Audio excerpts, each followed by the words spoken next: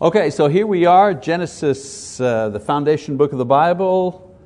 This is lesson number 5. Title of this lesson is The Day-Age Theory. The Day-Age Theory. All right, in our last session we talked about the age of the earth, because whenever you do Genesis, obviously, and you begin Genesis, you're talking about the creation. That issue always comes up, how old is the earth? And we said that we're really only two theories to choose from, if you wish. The first one is the old earth theory. We talked about that last week, the old earth theory. And the old earth theory says, well, the earth, the universe, millions and billions of years. And the idea in the old earth theory is that matter itself is eternal. It's eternal. It always was. Or it created itself billions and billions of years ago, and through the process of evolution, it has become, or the universe and the earth has become what it is today. I mean, that's the short form. But basically all the scientists that believe in evolution, they write books and PhDs and so on and so forth. When you boil it all down, that's basically their theory. Matter always was, or it created itself, and through time and chance, it is what it is today. That's pretty much what it is. And one of the proofs that they offer for this particular model is the fossil record, which has, we showed it. We showed some pictures last time. The geological record, and they say, well, when you look at the fossil record, down at the bottom, you see simple creatures, and then at the top, the layers throughout history. At the top, you have complex creatures, and that is what proves it, complex, most recent, simple, further back, millions and billions of years ago. And of course we said there were problems with the old earth model. One of the problems is a theoretical problem or a philosophical problem. And the theoretical or philosophical problem with the old earth theory is that, well, it's the eternity of matter problem. In any other branch of science, nobody will stake their reputation on the idea that matter is eternal or that something comes from nothing. In no other branch of science will anybody say something comes from nothing, except when it comes to proving evolution. That's the basis. So you've got a theoretical problem. No matter how much proof they posit after, the basis of their theory is that matter always existed and it evolved to be what it is today. Another problem is the geological findings also contradict their theory. It'd be nice and neat if you looked at the geological table, not on a picture, but what actually exists in the earth. It'd be nice if you could kind of, buzzsaw, 1,000 feet, down and look at the geological record and see that it pans out that way, but it doesn't. When you do it, what happens, what you find out is there are complex creatures at the bottom, fossils, and there are complex creatures at the top and at every layer in between. And we talked about that last week. I'm not going to kind of go through that again. So that's the old earth theory and some of the problems with the old earth theory. And then the other theory, of course, is the new earth theory, or young earth sometimes, 5,000 to 10,000 years old. The idea is that the earth, the universe, is just the earth is just 5 days older than man himself. And the new earth model says that an all-powerful being, that we call God, created the universe and the earth at the beginning of time, roughly 5,000 to 10,000 years ago. Now there are a couple of proofs. The proofs used for this particular model, the philosophical arguments. The philosophical argument says, well, how do you know there's a God? Well, think back now. For every effect there's a cause, right? So what is the first cause? Where does matter come from? It doesn't just come out of nothing. It's more logical to think that a supreme being created matter than to think that matter just created itself. Philosophically, it's much more believable, to accept the idea that a higher being created the lower being than that the lower being simply materialized out of thin air. Also, We have other types of arguments, the moral argument. In other words, people have a sense of right and wrong. Where does that come from? Rocks don't have a sense of right and wrong. Where did humans get the sense of what is right, what is wrong? Actually, not so much what is right, what is wrong, but what we ought to do. In every society, no matter what society it is, people have a sense of what they ought to do. Even people who don't believe in religion have a sense of what they ought to do. You ought not to beat up your mother. In every society, beating up your own mother is frowned upon in society. Where does that come from? Where does that sense of ought come from if we just come from inanimate objects? And also, the whole idea, actually the strongest arguments nowadays is the element of design. If there's design, then there has to be a designer. And the more they explore the microcosmic world, the world we can't see, the more they find out that the matter is extremely complex, more so than they ever imagined. And so the idea is that if there's complexity and order, there has to be a designer. The more complex, the greater the designer needs to be. Again, those are philosophical arguments that we have to base our beliefs in. Also, the young earth idea matches the archaeological and geological findings. The young earth idea says that everything was created at once. And so when you find a mixture of complex and simple organisms and fossil records, well, yeah, that matches with the young earth theory. And then, of course, we have the idea of revelation. Revelation is not a scientific thing, obviously, but the Bible gives us information that we can't know through logic, we can't know through observation.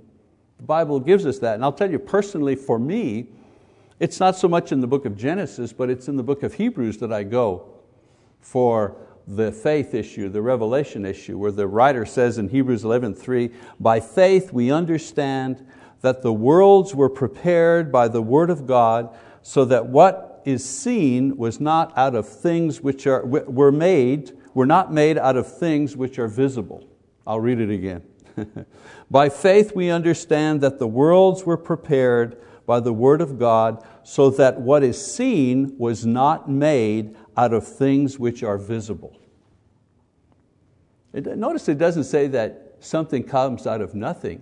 The writer doesn't say something comes out of nothing. He says that something comes out of things not seen. Not exactly the same thing. And so in the New Testament, the Bible looks back at Genesis and says, we accept something that we can't mechanically, we haven't seen, and it's one of those things that we accept by faith. Well, I'll give you another thing that I accept by faith. In the Bible it says when I'm baptized, I receive the gift of the Holy Spirit. The Holy Spirit lives in me. Well, I don't understand the mechanics, of how a spirit being, God, the spirit being, somehow dwells inside of is He just inside my psyche or my brain? Is He all in my, I don't understand the mechanics of how that is done, but I'm not asked to explain how it's done. I'm simply asked to believe that it is done. Just like when you're baptized, right? It says your sins are forgiven. Do you see your sins floating around in the water? No. You believe it because the Word tells you this is what happens, and you accept it by faith. All right, so some of the things that we accept, the young earth model, because this is the one given to us in Genesis, and it's the book that we're presently studying. Now there are some, however, who try to combine the biblical account of the evolutionary model and the theories that they come up with, and that's the subject of our lesson today. And we're going to talk about the gap, this thing called the gap theory. This is the theory that tries to marry, evolution and Scripture. This theory asserts that there is a tremendous time gap allowed for between Genesis chapter 1 verse 1 and Genesis chapter 1 verse 2. And the gap theory runs like this. First of all, the gap theory says that God created the world, all of it. In Genesis chapter 1, verse 1, in the beginning God created the heaven and earth. Okay, that means that everything was done. Genesis 1:1. Then the gap theory says that Satan rebelled against God, and for this reason there was a tremendous cataclysm that destroyed the world and left it void and blank. So this idea here would explain the billions of years of fossils piling up in the rock and the aging of the earth to accommodate such ancient fossils. Verse 2 would be the verse that would describe the earth in the aftermath of the great destruction of the earth. And then the third part of the gap theory says that then God recreated the earth in 6 literal days as it is described in verse 3 to 31. See what I'm saying here? So God creates everything, fully created. Then there's the angels rebel, and there's a rebellion, and there's a cataclysmic destruction of the earth and the animals in it, and so on and so forth. And all the fossils that you see were created at that time because it's just, a day is like 1,000 years to God, and so billions of years went by. And then Genesis chapter 1, verse 2 begins to tell the story of how God recreated the earth.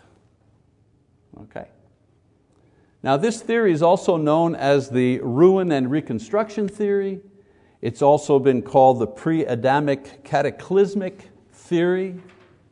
And it was first proposed by a man called Thomas Chalmers in the 19th century, and it was popularized by the endnotes in the Scofield Bible. So the Scofield Bible, it's a type of Bible translation, and in the liner notes on Genesis, this gap theory is posited as an explanation and an effort to marry evolution and the Bible record together. As I say, the main purpose of the theory was to harmonize the 6 days of creation with the new science at the time, the new science of geology, which was developing the geological timetable in Chalmers' day. So he thought that by introducing the gap, you could have it both ways. 6 literal days of creation, 6 24-hour days, you could hang on to that idea, and you could account for the hundreds of millions and billions of years that the geologists and the young theory of evolution was promoting at the time that he lived. Now, there are a couple of flaws with this theory. The first one is a scientific flaw. Think now, if there was a cataclysmic, that means a worldwide destruction, that blew everything up so as to leave the earth dark and void, would it not have also destroyed any evidence of life as well? You'd think. In other words, fossil records are based on the assumption that there has been no change in the earth's past. A fossil record says, well, there was this kind of life, and then there was this kind of life, and it evolved to this kind of life, and then it evolved to, no break in the record. That's what the fossil record says. Just a steady cycle of life and death, enabling us to read the story of the past in the earth's crust. Now, if something cataclysmic happened, wouldn't there be a record of it? And aside from the flood, there's no record of any cataclysm. The only cataclysmic event that we see a record of in the earth is the flood. And we'll talk about that when we get to that. So it's interesting to note that no geologist today, for example, believes in the gap theory. So the geologists don't believe in the gap theory, just people who want to reconcile evolution and the Bible, they hang on to the gap theory. Another problem with the gap theory is a biblical argument, a Bible problem. You see, if you accept the gap theory, then you accept the fossil record as well.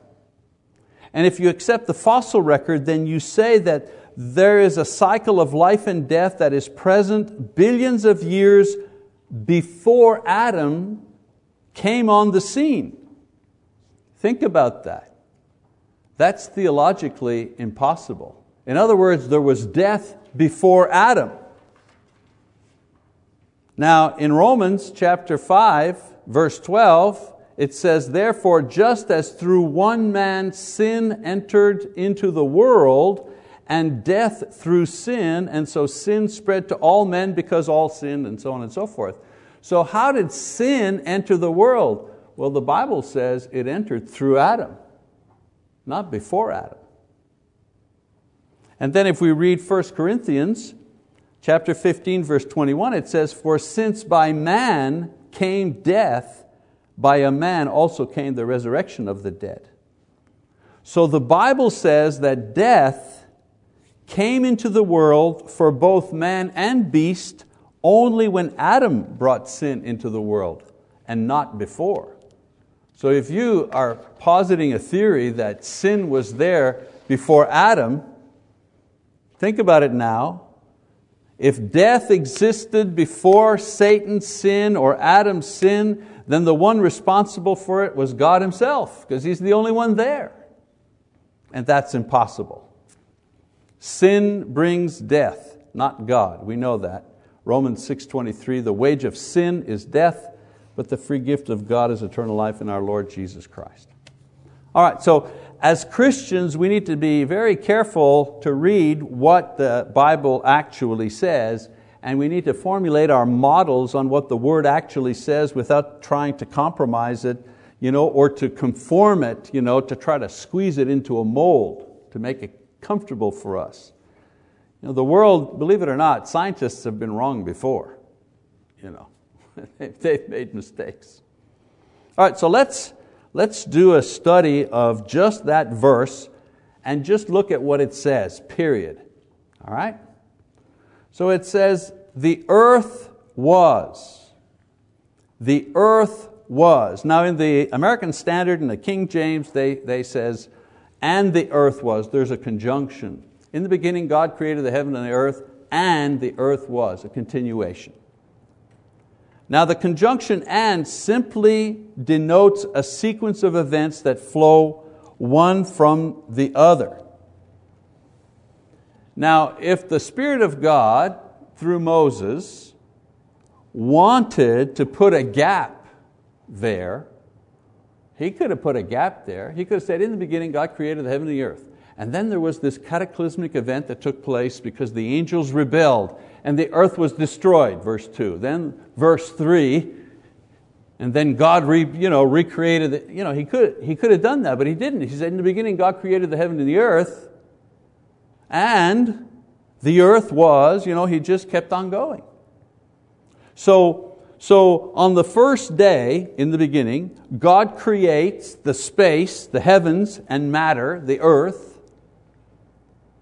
Now Moses focuses on the matter and describes its condition when it was originally formed. Any other conclusion is read into it in order to harmonize it with a man-made theory. Let's just go with what it says. In the beginning, there's time. God created, an act of will by a supreme being, the heavens, the space, and the earth, matter.